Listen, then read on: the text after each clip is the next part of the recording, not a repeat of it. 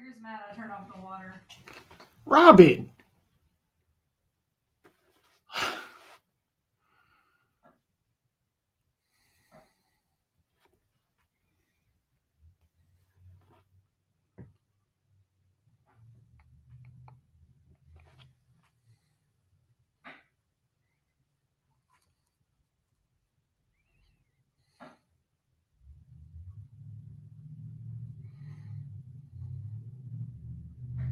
All right. On the silliness of working class identity. If most people know, I used to be I was an auto mechanic before I went to grad school. Then I went to undergrad and grad school. Became a community organizer for 10 years, and then went back to being an auto mechanic, and then started Automotive Free Clinic.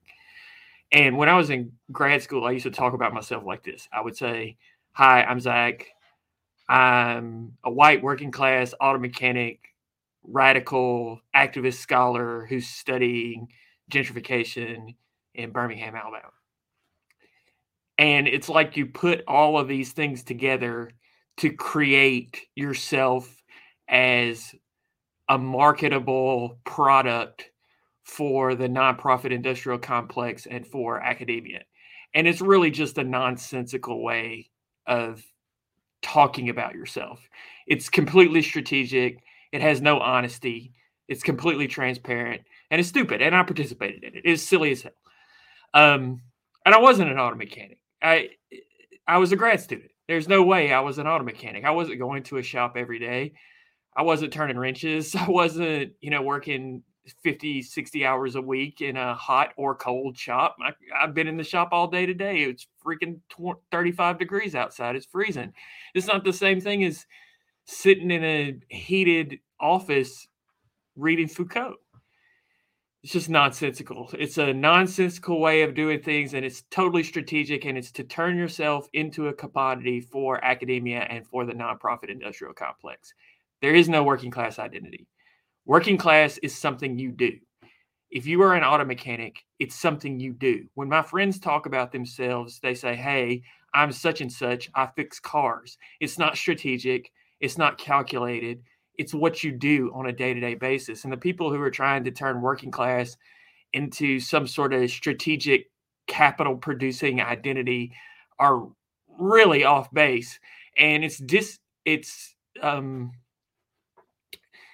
very disrespectful to people who are working in shops and on job sites and at childcare centers and in kitchens. It's disrespectful if you have power, if you are in a professional managerial position, if you have power to claim that you are doing something that you are not doing.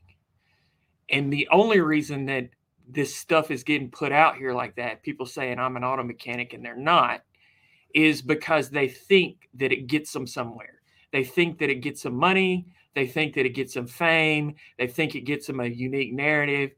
And it's just totally disrespectful to the people who are working in and out every single day. So don't do it. Don't claim to be working class if you're not working class. Don't say I grew up poor if you make $1 million. As I've always said, I grew up poor is the working class version of I have a black friend. So don't say it. Don't say I grew up poor if you're making $1 million.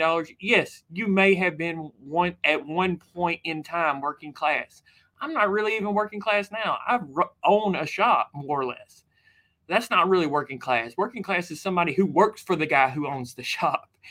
So yeah, there was at one time I was working class back 20 years ago, but I'm not anymore.